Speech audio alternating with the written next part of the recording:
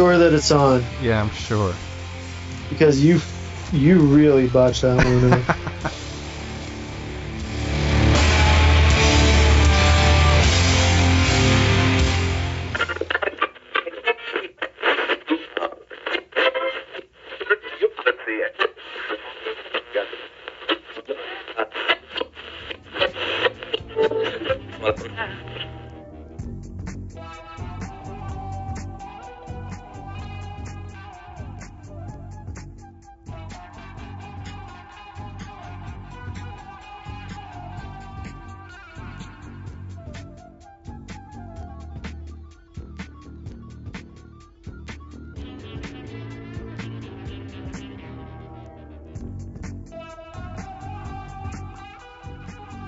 Okay, welcome to the Magician and the Fool podcast. My name is Dominic, and with me is my co-host Janice.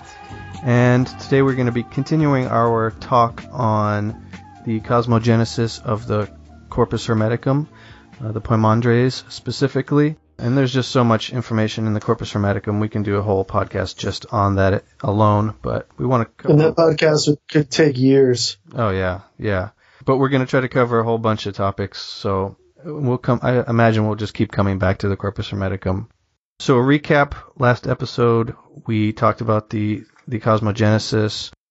I'm not going to run through that right now just for the sake of time, but we did cover basically how Hermes was given this vision and was able to see how kind of the universe manifested and all the different pieces that came together for that to happen.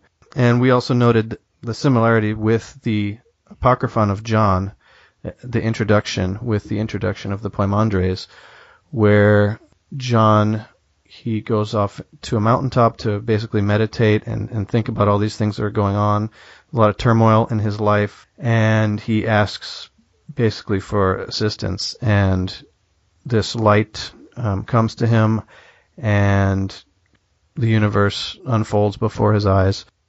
Same thing with Hermes. He is meditating, it seems, and has what also seems like an out-of-body experience. This light comes to him and explains everything that he wants to know. And, yeah, they're very similar. I also can't help but think of Paul on the road to Damascus as well, as this light. I think that's an inevitable perception, because that came to my mind also. So quickly, Janice, can you talk about the difference between Hermetism and Hermeticism? Because you don't as often hear the term Hermetism. Right, and I think that when people hear it, they just assume it's a different pronunciation or a mispronunciation. But Hermetism really relates to the early esoteric, the mystical, magical, alchemical, contemplative, and spiritual practices and beliefs of what I think I would call it the Hermopolitan priesthood in exile in Alexandria, which had taken on a new sort of external form that was composed of a synthesis between Greco-Roman mystery school structure and Egyptian theology and ceremonial practice. It was centered on and focused on Thoth Hermes. So Hermes is the Greek version of, was considered to be the Greek version of Thoth by these people. There was Hermes Trismegistos, is the Hermes of the Corpus Hermeticum. That is actually a direct translation of the Egyptian Thoth, 3 times very, very, very great. Although there's times where you also find Thoth 5 times great and 9 times great. But the Trismegistus is a translation from Egyptian into Greek, and the Roman version is Mercurius Ter Maximus is the Roman. So Janice, I did want to touch on Hermes Trismegistus and who is Hermes, because you have the Hermes of classical Greek mythology, and then you have Mercury, and then you have this Hermes Trismegistus, and you have Thoth Hermes. Do you think that, or it seems to me that Hermes Trismegistus is, I mean, he's a mortal. He's a man. What time period are you thinking this was written? And was it written by him, or was this a later kind of oral teaching that was written down, who knows how much longer? The Corpus Hermeticum was definitely written most definitely written by the people who were these practicing Alexandrian Hermetists. Alexandria probably wasn't the only place they were located, but it was their center, their cultic center. They had close relations with, going a little further east, Haran, that whole area in Mesopotamia. They had close relationships with that. And so there was actually interchange between the people in Haran who had the temple and cult of the moon god Sin, and the Hermetists of Alexandria, and before that of Hermopolis or Kemenu in Egypt. Now, do you think Hermes Trismegistus was an actual person who took that name, kind of like Pseudo-Dionysus, or there was even an alchemist in, I think, the 3rd century who called himself Agathodamon? Do you think that's happening here, that it's a man who took on that name? Well, typically the mystics who had felt that they had attained to a sort of apotheosis of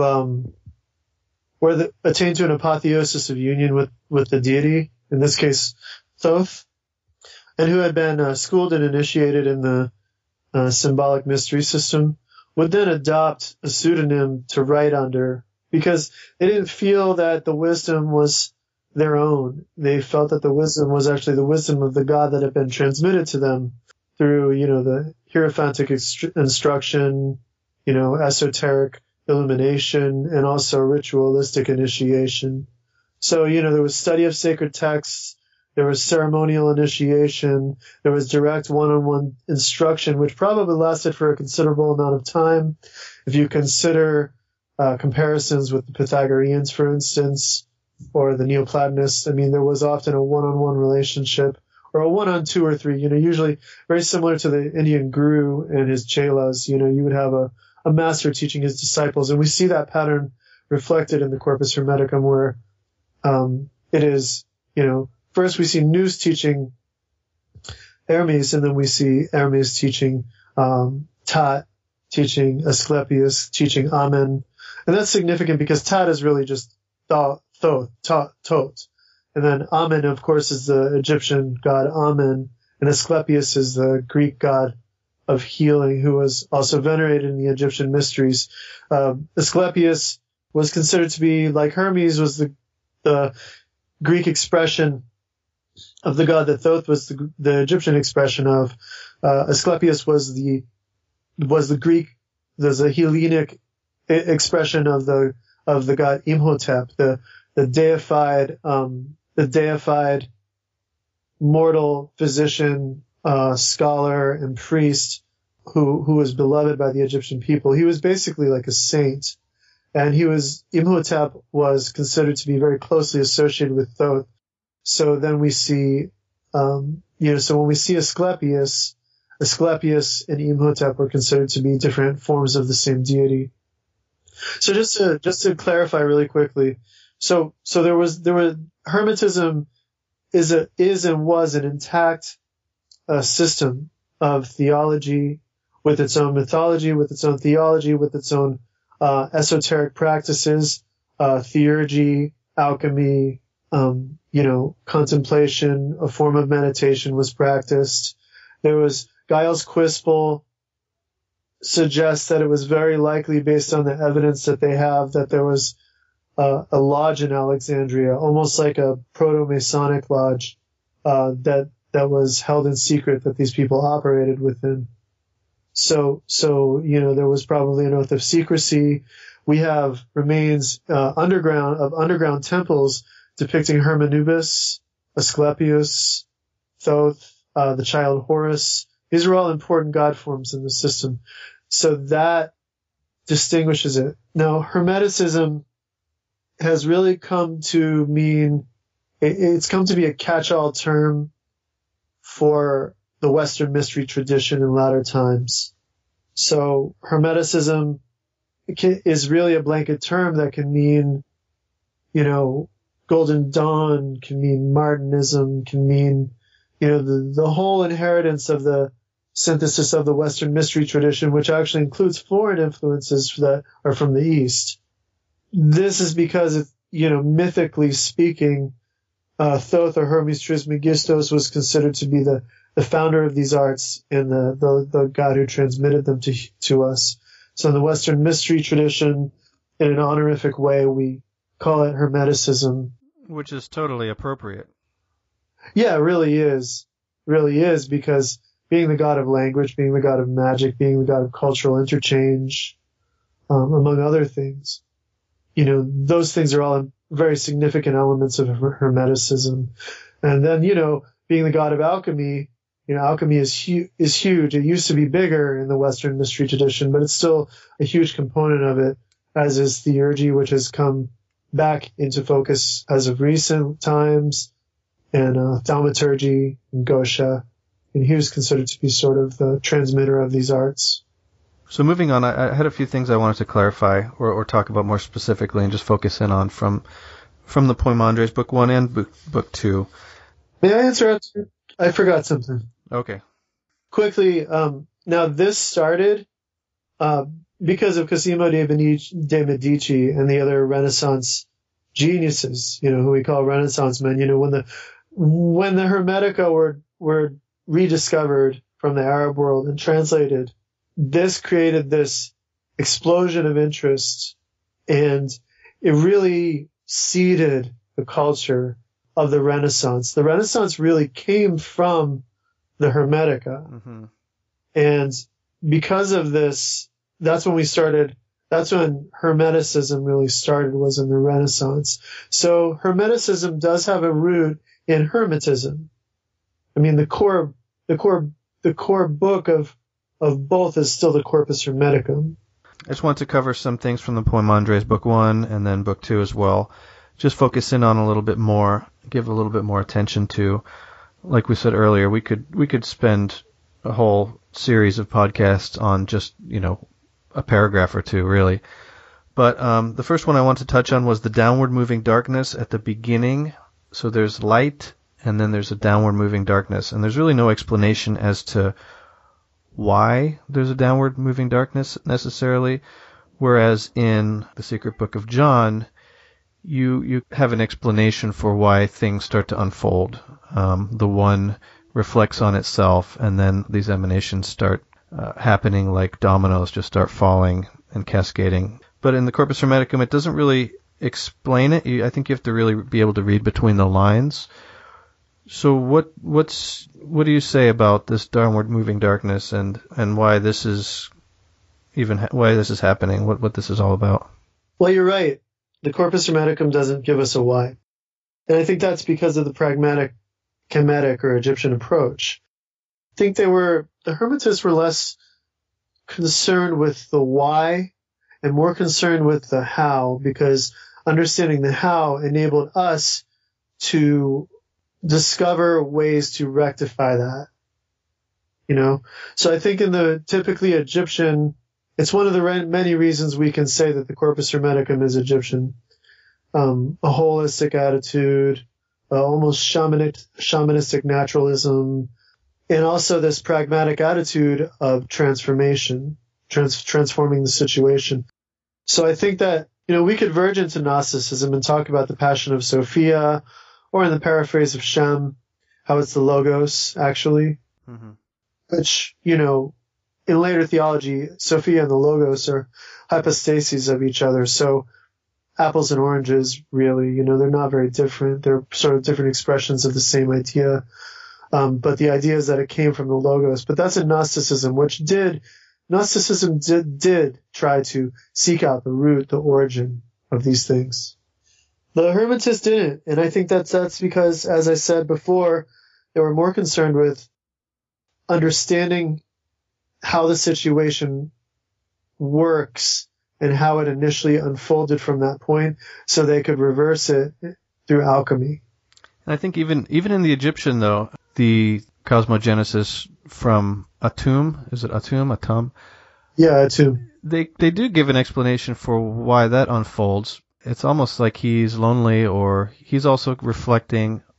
But there is more of a reasoning as to a why. Would you agree in that story? Yeah, there's a reasoning, but the thing is, there's a different creation narrative in Memphis. There's a different creation narrative in Heliopolis. There's a different creation narrative in Esna. There's a different creation narrative in Hermopolis. So the Egyptians were very comfortable with multiple stories or multiple points of view, because they understood that we're dealing with a higher reality, and so these different points of view were cultic points of view according to the cult center, but they also served as a way to free the mind from rigid dogmatism and literalism. Okay. The second point I wanted to look at was, I think it's in Book 1, and it's Section 8. Let's see. Then I said, whence did the elements of nature have their origins? He answered, Poimandres, Nous, from the will of God, which, holding the word and seeing the beautiful cosmos, made one exactly like it, fashioned from her own constituent elements and the offspring of souls. So, I didn't mention earlier, but this is the second time we're recording this podcast. Last time we had technical difficulties.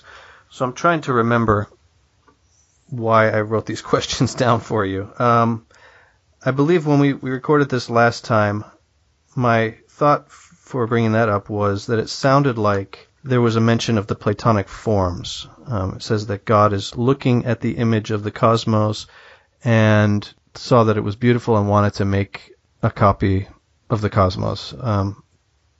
Do you see the Platonic forms in that? In addition to that, I also see this process of reflection. So man is created in the image of God. The heavenly man is created in the image of God, or nous. Then the image of the heavenly man is reflected in the waters of nature, which then in turn forms, that reflection is actually nature forming an image of the heavenly man. So you have the heavenly man created by God as an image of God or an image of nous, and then you have nature creating the natural man as an image of the heavenly man, which in turn is an image of nous. So there's a threefold process of emanation that occurs here. The waters are also symbolic in two ways. They're symbolic of the waters of nature, of the waters of matter, which are the materia prima of the alchemical process. They're also a direct reference to Nun in Egyptian theology. Nun is the black watery infinitude from which all creation arises.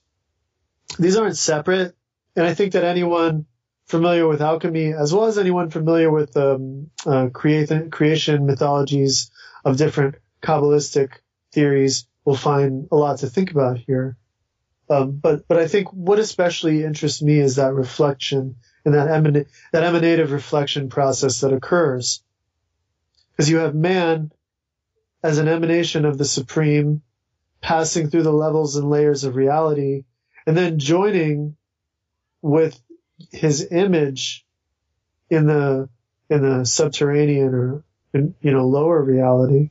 And that seems to be a theme in the Corpus Hermeticum, is just this layering of copies. Yes, copies and processes of formation too, because there's creation phases, multiple creation phases in the Corpus Hermeticum, and it goes in stages. But in each creation phases, the previous creations are recapitulated. Okay, so that was good. So let's keep moving, because there's a lot to talk about. Let's see. I also wanted to touch on kind of the moral things that are happening in the Corpus Hermeticum, which, I never really thought of. I didn't think of this work as having such a moral element to it. I want to start with the talk about the avenging spirit, which is mentioned in Book 1, Section 23.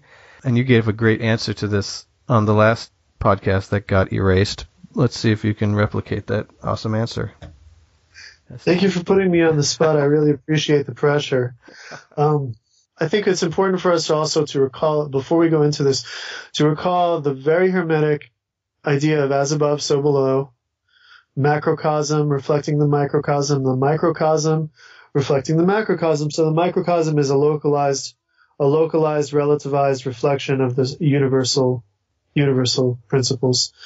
This is important because the avenging spirit also lives within the human soul. The avenging spirit cosmically exists, and then there's an avenging spirit within the man, which is why the avenging spirit can act upon the soul, because it has a corresponding element within the human being, which is the conscience.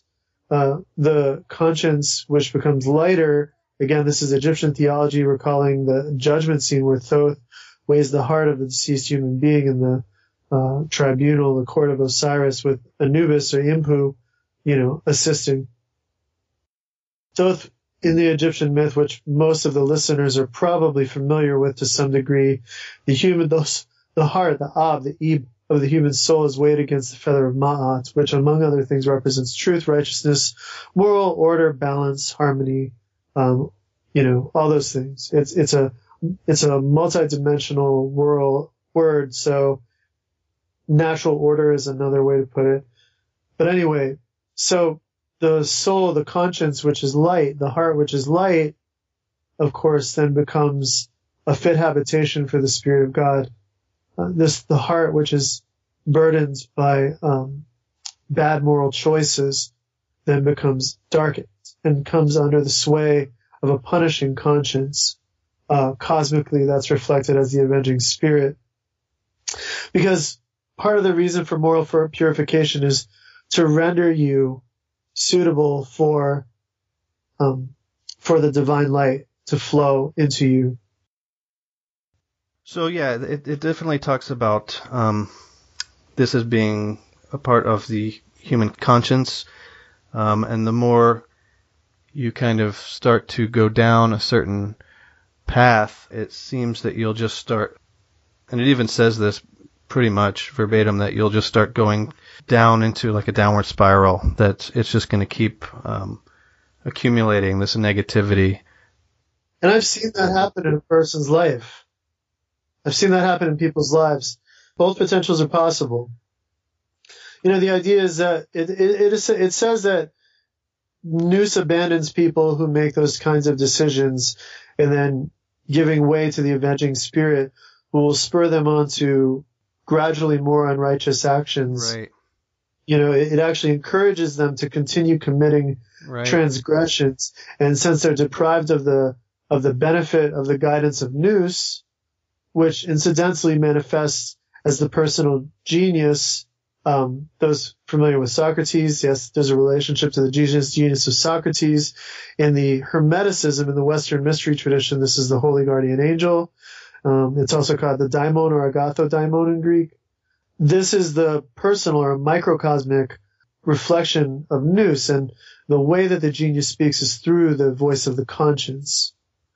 So when Nous abandons the person, the beneficial influence of the higher mind departs. But really what happens is that it is clouded by the ignorance and the defilements that arise from the inappropriate decisions that are made. And you can see this in the escalation of physical conflict in humans, at least, where it starts off fairly benign. Maybe somebody bumps into somebody else in the proverbial, bar, and, they just can't help themselves. You just start going down this road of ignorance and anger, and once you get anger going, it definitely starts clouding you, and it just keeps escalating and escalating until, violence happens inevitably if you don't keep it under control. Yes, and that's the thing that we need to look at here is Nous is a blessing and a gift to people. The moral development, the moral unfoldment is not just, it's not a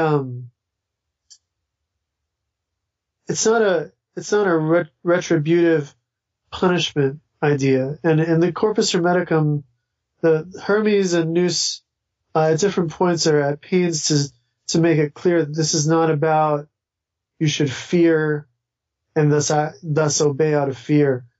The entire focus of this book and really this path is to illuminate the understanding of the soul who is pious and desires union with the divine. So the true aim of moral development is to purify the soul and render it clear and clean and receptive so that it is capable of receiving the divine light. Because a soul held down by darkness, even if it were to receive the divine light, it would be oblivious to it because its interior perception would be clouded by the darkness produced by its unrighteous actions. Right. And I think you see this in, Judaism with repentance, and, in Catholicism you go to confession of kind of trying to wipe the slate clean, create a more holy atmosphere, and, moving forward from that. Right. And so then the mystic, the magician, the sage, they take it a step further by trying to live that life, not just confess and repent and then commit more sins, but instead there's a sense of almost an athletic striving for the higher life, to become a better person morally, to live a higher life, to be stronger morally, to be stronger spiritually. There's a certain plateau that's hit in that kind of practice where then you don't fall back. It's very unlikely you'll fall back.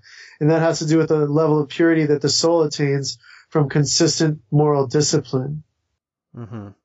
And, I'm sure that was the goal with Judaism and obviously with Christianity is of keeping that, holding that as long as you can, but very difficult to do. It is very difficult to do, but it is not impossible. And the key is a continued effort. And the idea behind in the CH is that Nous will come to those souls who are striving and grant them the strength and assistance.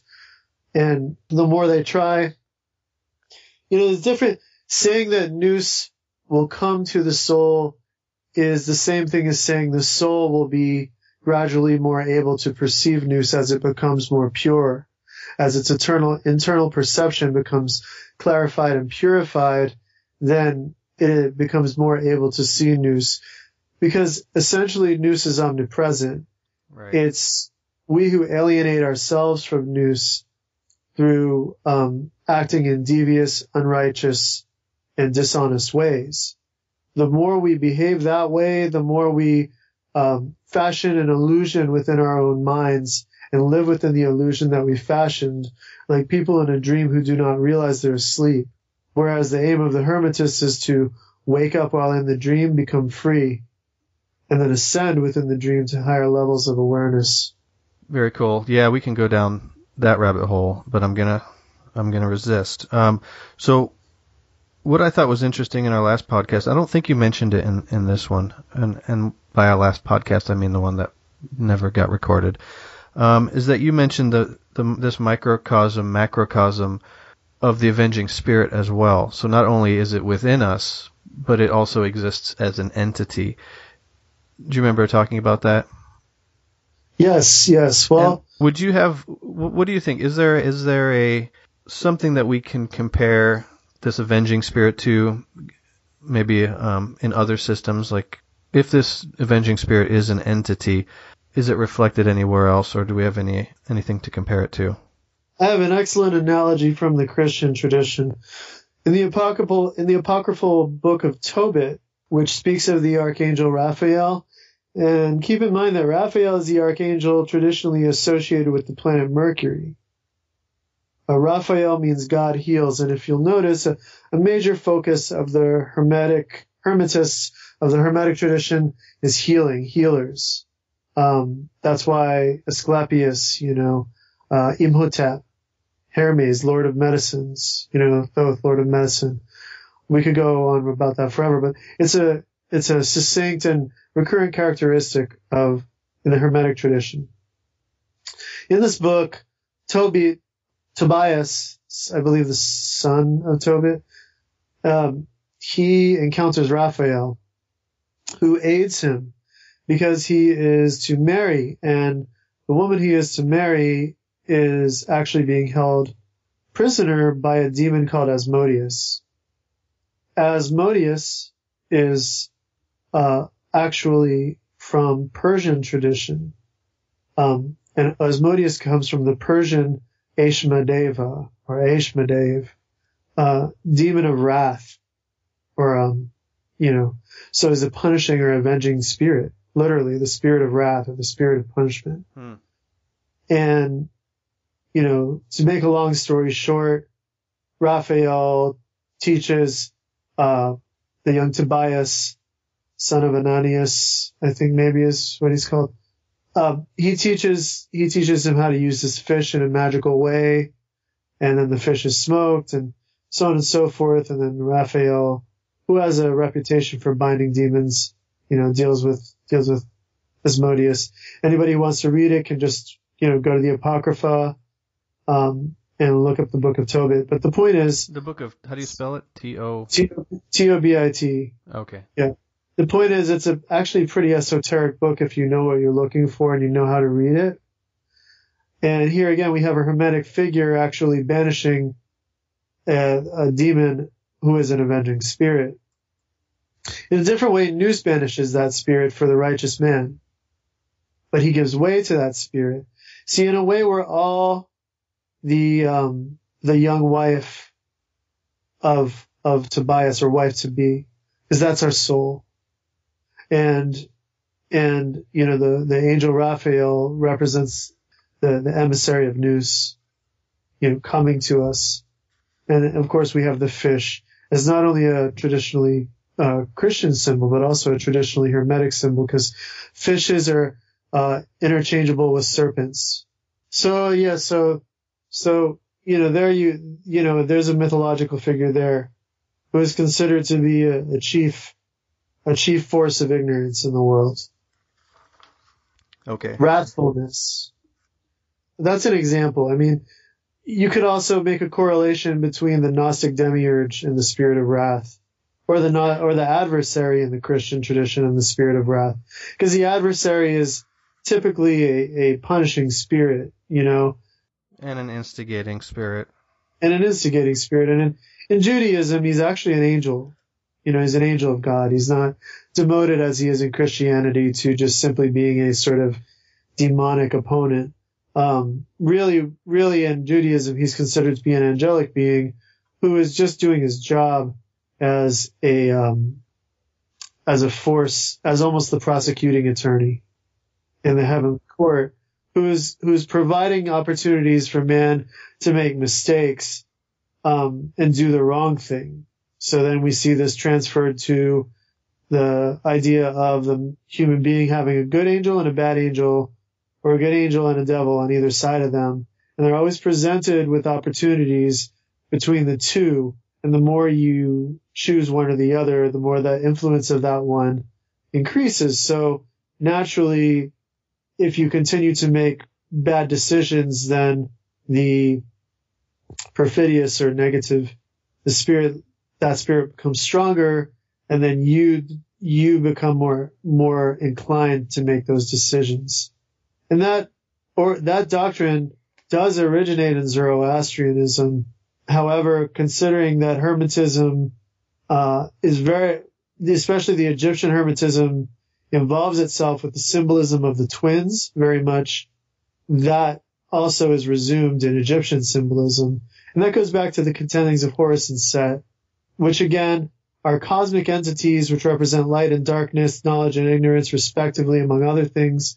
But also in the human soul, they represent enlightened or illuminated consciousness, and the lower soul, leading us toward material concerns and the appetites of the body, defiant stubbornness, irrational actions, and so on and so forth. Okay. And along these same lines, I mean, when I think of the Corpus Hermeticum, it's a very intellectual, heady, kind of high-minded, it really takes you to another place deep inside yourself. You're looking deep, you're having these deep moments, but there's a lot of very practical stuff that we're talking about. Another thing that kind of surprised me was this emphasis on repentance and on salvation that you find in Book 1, and even of Hermes, kind of the evangelist, going out and preaching to people to repent and to find salvation. Yeah, well, Hermes being the Logos is the Word, and so salvation occurs through means of the Word, the teaching, the authoritative instruction. The Word comes forth from the mind. So the Logos comes from the nous. Hermes comes from nous. And I think that it's significant because for a very long time there was a predisposition towards seeing anything involved with the ideas of, oh, well, look, this is salvation. They're talking about salvation. They're talking about redemption. They're talking about these things. This is very Christian. This represents a Christian influence. And unfortunately, that's a point of view that isn't really accurate, but it makes sense when you're dealing with a Christian majority. The Christianity is just one example of multiple movements at the time which had savior figures who enjoined the human being to live in a righteous way, to believe in heaven, to strive for heaven, to purify oneself, to seek to become free from the world. These things aren't the sole prerogative or province of Christianity. Do you see them in the ISIS cult, for instance, as well? That was my question. I didn't mean to say that, and I don't think you thought I was saying this, but not that Christianity influenced Hermetism or vice versa, but that this seemed to be fairly common. A religious impulse, yes. It's a religious impulse that surfaced in humanity at the time, and became more prevalent. And I believe it became prevalent due to the very pronounced presence of the archetypes at a point in history when they may have been needed the most, at a turning point in history. Egypt had fallen, Rome was to fall not that long after that. The world was going through, at least the Western world, was going through tremendous changes. And because of that, I think that this idea of a salvific doctrine did arise, and it is a human impulse, but from my own experience and my own interior understanding combined with my study, I have to say that it's also clear that this impulse does not only arise from, a literary tradition, but it arises from a direct contact with the archetypes themselves. And when we say archetypes, like we've said before in the previous episodes, we're speaking about the literal heavenly beings, the gods. We're not talking about, psychological abstractions or ancestral patterns, although those things are part of the way that the archetypes often are experienced by us in our mind. Being that this is such an important book, I would assume, for the system of Hermetism, this first book that kind of lays it all out on the table, there is a heavy emphasis on Hermes kind of evangelizing, this emphasis on Hermes kind of going out and preaching these salvific, illuminated ideas to people in order so that they can repent and gain salvation. Do you think that this was a mold that should be followed for modern practitioners, being that it is such an important part of this book? I think the book is significant because it shows a lot of patterns like that. You have the evangelizing. You have also a clear system of the way that instruction occurred. Often there is one teacher and between 1 and 3 students who are learning directly from the teacher. As I made the analogy earlier in the conversation of a guru and their chelas, their disciples.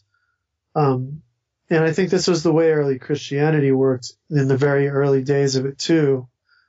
And this is probably the pattern that it took, where a teacher, a sage, a teacher of righteousness, a philosopher, a hierophant, an initiate would place the word out there, and like a fisher of men, or like someone throwing a net, he would bring in those who were receptive to the word, gather them in, and then he would give them more individuated and direct instruction. And then eventually, once they had received a certain measure of instruction, frequently there would be an initiation.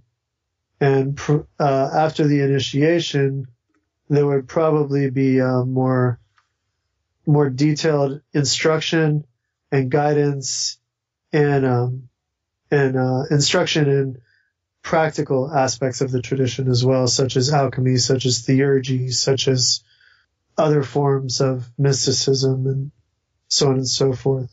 Another thing you see in the Hermetic books, not in the Corpus Hermeticum, but you find them in the Hermetic books in the Nag Hammadi library, is from that evidence we see not only did the Hermetists evangelize to a certain degree, probably not nearly as aggressively as the exoteric Christians did, but you also see that they shared a sacred meal. Yeah, so they celebrated in prayer, and then they shared a sacred meal, and in fact it's detailed that the meal was a bloodless meal, that there was no meat in it. So it was a sacred vegetarian meal that the Hermetists ate, and they uttered a prayer of thanksgiving before they ate their meal. So they probably met at a form of a mass of their own, not unlike the Christians, partook of a meal after giving thanks, which was composed primarily of plant matter. So we see multiple parallels with early Christianity. Evangelizing, a direct teacher-student relationship, a group meal, shared prayer. And that's because this impulse was something that was not unique to Christianity. So why do you think Hermetism didn't take off in such a public way? Is it because they still work more of a secretive initiatory, they had this initiatory kind of core to the system?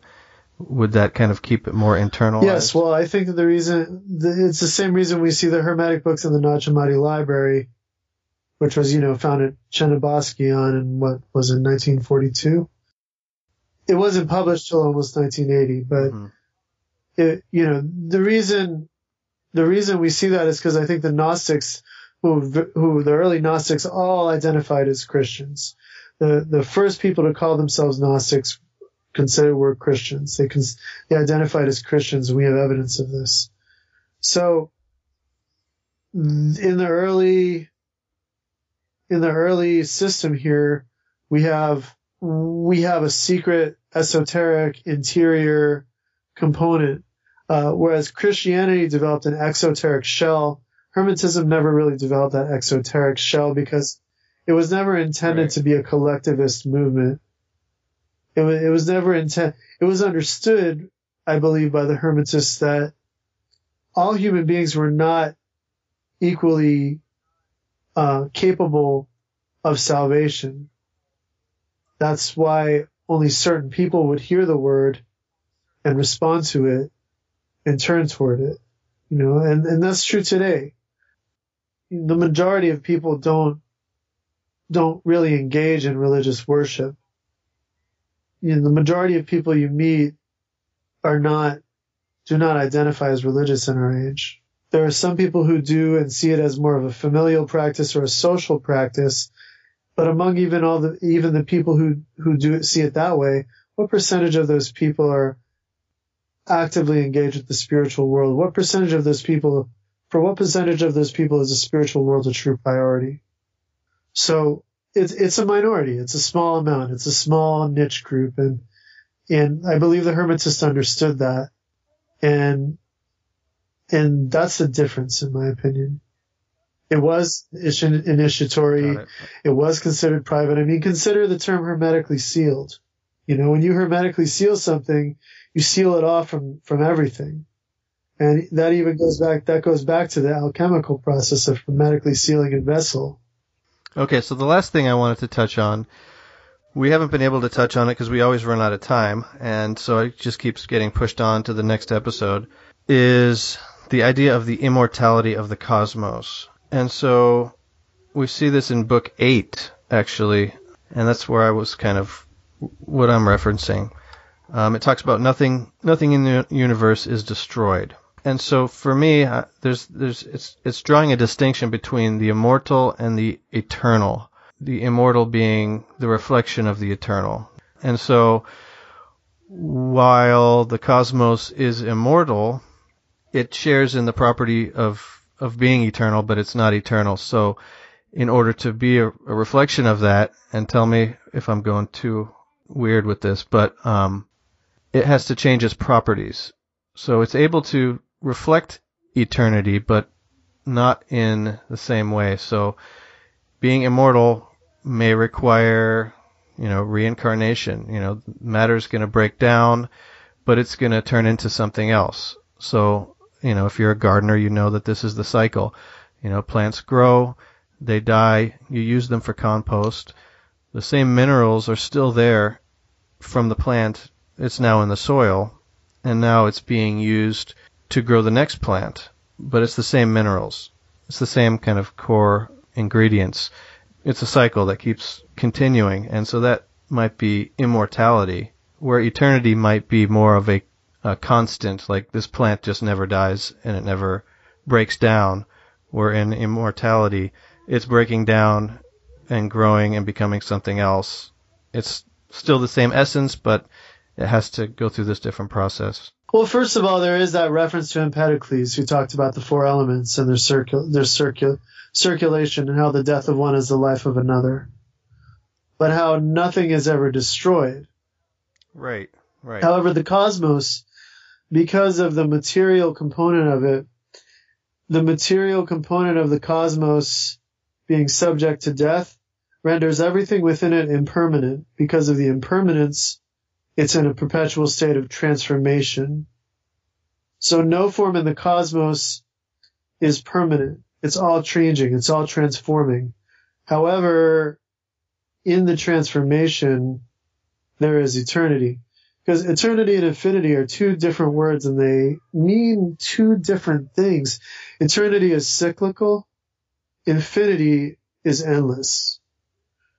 So the eternal cycle is a rhythmic, cyclical procession where there is recurrence and recursion even at times. So one thing begets another. So each form in the impermanent realm is not permanent, but the realm itself reflects eternity by the process of transformation. The transformation is a reflection of eternity. I think that's what I was trying to say. It sounds like what I was trying to articulate. And I think that really only applies to the lower realm. Because of the imperfection of the lower realm, it has to be constantly in a state of transformation. It's subject to decay, subject to change. Whereas in the celestial realm, the realm of nous, you could say, there's a different order to things where things are timeless and permanent and endless. And that's the realm of the archetypes. That's the realm of the true gods. Right. Which in the Corpus Hermeticum, it says, gods are nothing but immortal humans, and humans are nothing but mortal gods. So there's, in a sense, and again, we're talking about true humans, human beings who are aware, are considered, at least within the frame of Hermetism, to be incarnate divine souls or divine spirits who, while in the body, experience temporality and thus experience change and sickness and death, while at the same time, in their essence being immortal, they possess a twofold nature. They're the only beings in the universe that both are mortal and immortal. So the immortal becomes mortal through incarnation, and through excarnation, the mortal becomes immortal. So would you agree that even the Hylic human beings are participating in this immortality of the cosmos, but they won't be able to taste the eternal? Is the eternal, once you go beyond kind of the eighth realm into the ninth realm? The infinite, yeah. Infinite, yeah. Infinite. Right. Okay. So everyone is immortal, but not everyone is going to be infinite or eternal. Yes. That's at least the Gnostic perspective. The Corpus Hermeticum isn't clear on whether all humanity is capable of redemption or not. So that is more of a Gnostic perspective. But it does make it clear that those who would attain must purify themselves and become worthy and pious. Okay, and that goes into kind of what we were talking about earlier. Yeah. All right, any final words for this episode? Just time's up. Just again, Go. I think the emanation and reflection process is very important. It's a reflex of, the infernal is a reflex of the supernal.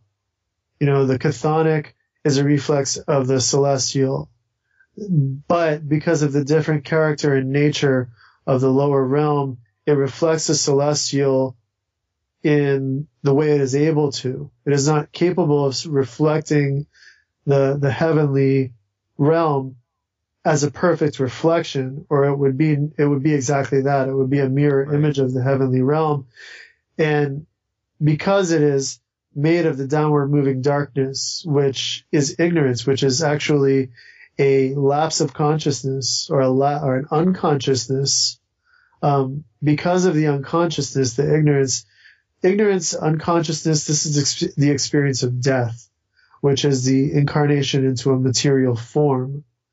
Because of this experience, death, this is why the ignorance, the unconsciousness, this is why is engendered the production of transformation that sets the cosmos into motion, so that the lighter parts, which are also outlined in that first book of the Corpus Hermeticum, may rise up from the watery darkness. So it's almost like a cyclical process where the spirit is actually lifted up, it rises up. Again, to return back to an earlier analogy used in a previous episode, it's like if you have a cup filled with water that has silt, that has oil, and has water in it. You stir it up, it will all be mixed together, which is like the beginning, the chaos. As it settles, the elements separate. So you have the lighter elements on top, the medial element in the middle, which is still somewhat transparent. And then beneath that, you have the silt, the lower elements. And so the idea, I think, is also, again, we're talking about the practical component, because the Corpus Hermeticum has to be read in both a practical microcosmic sense of almost a manual for not only how things work when you're doing the work, but how to do the work.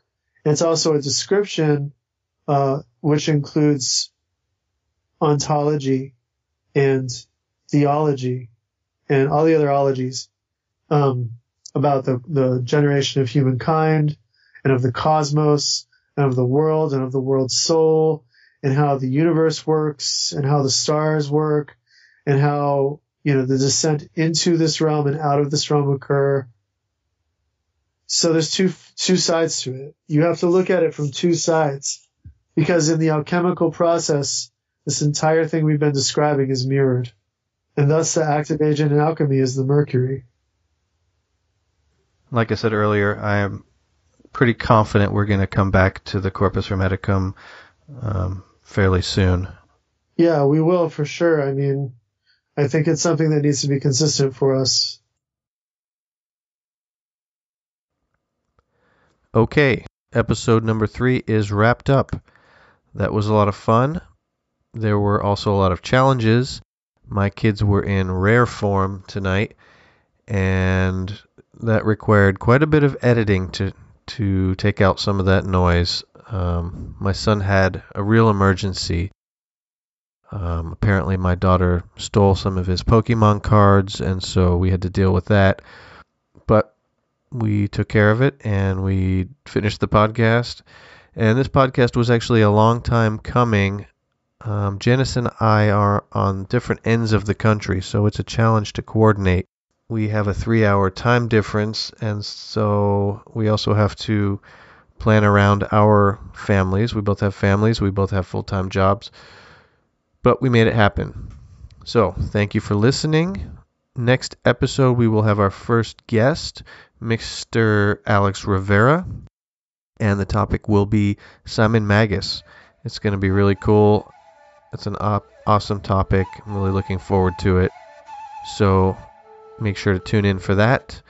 Otherwise, check us out on Facebook, YouTube, website, themagicianandthefool.com.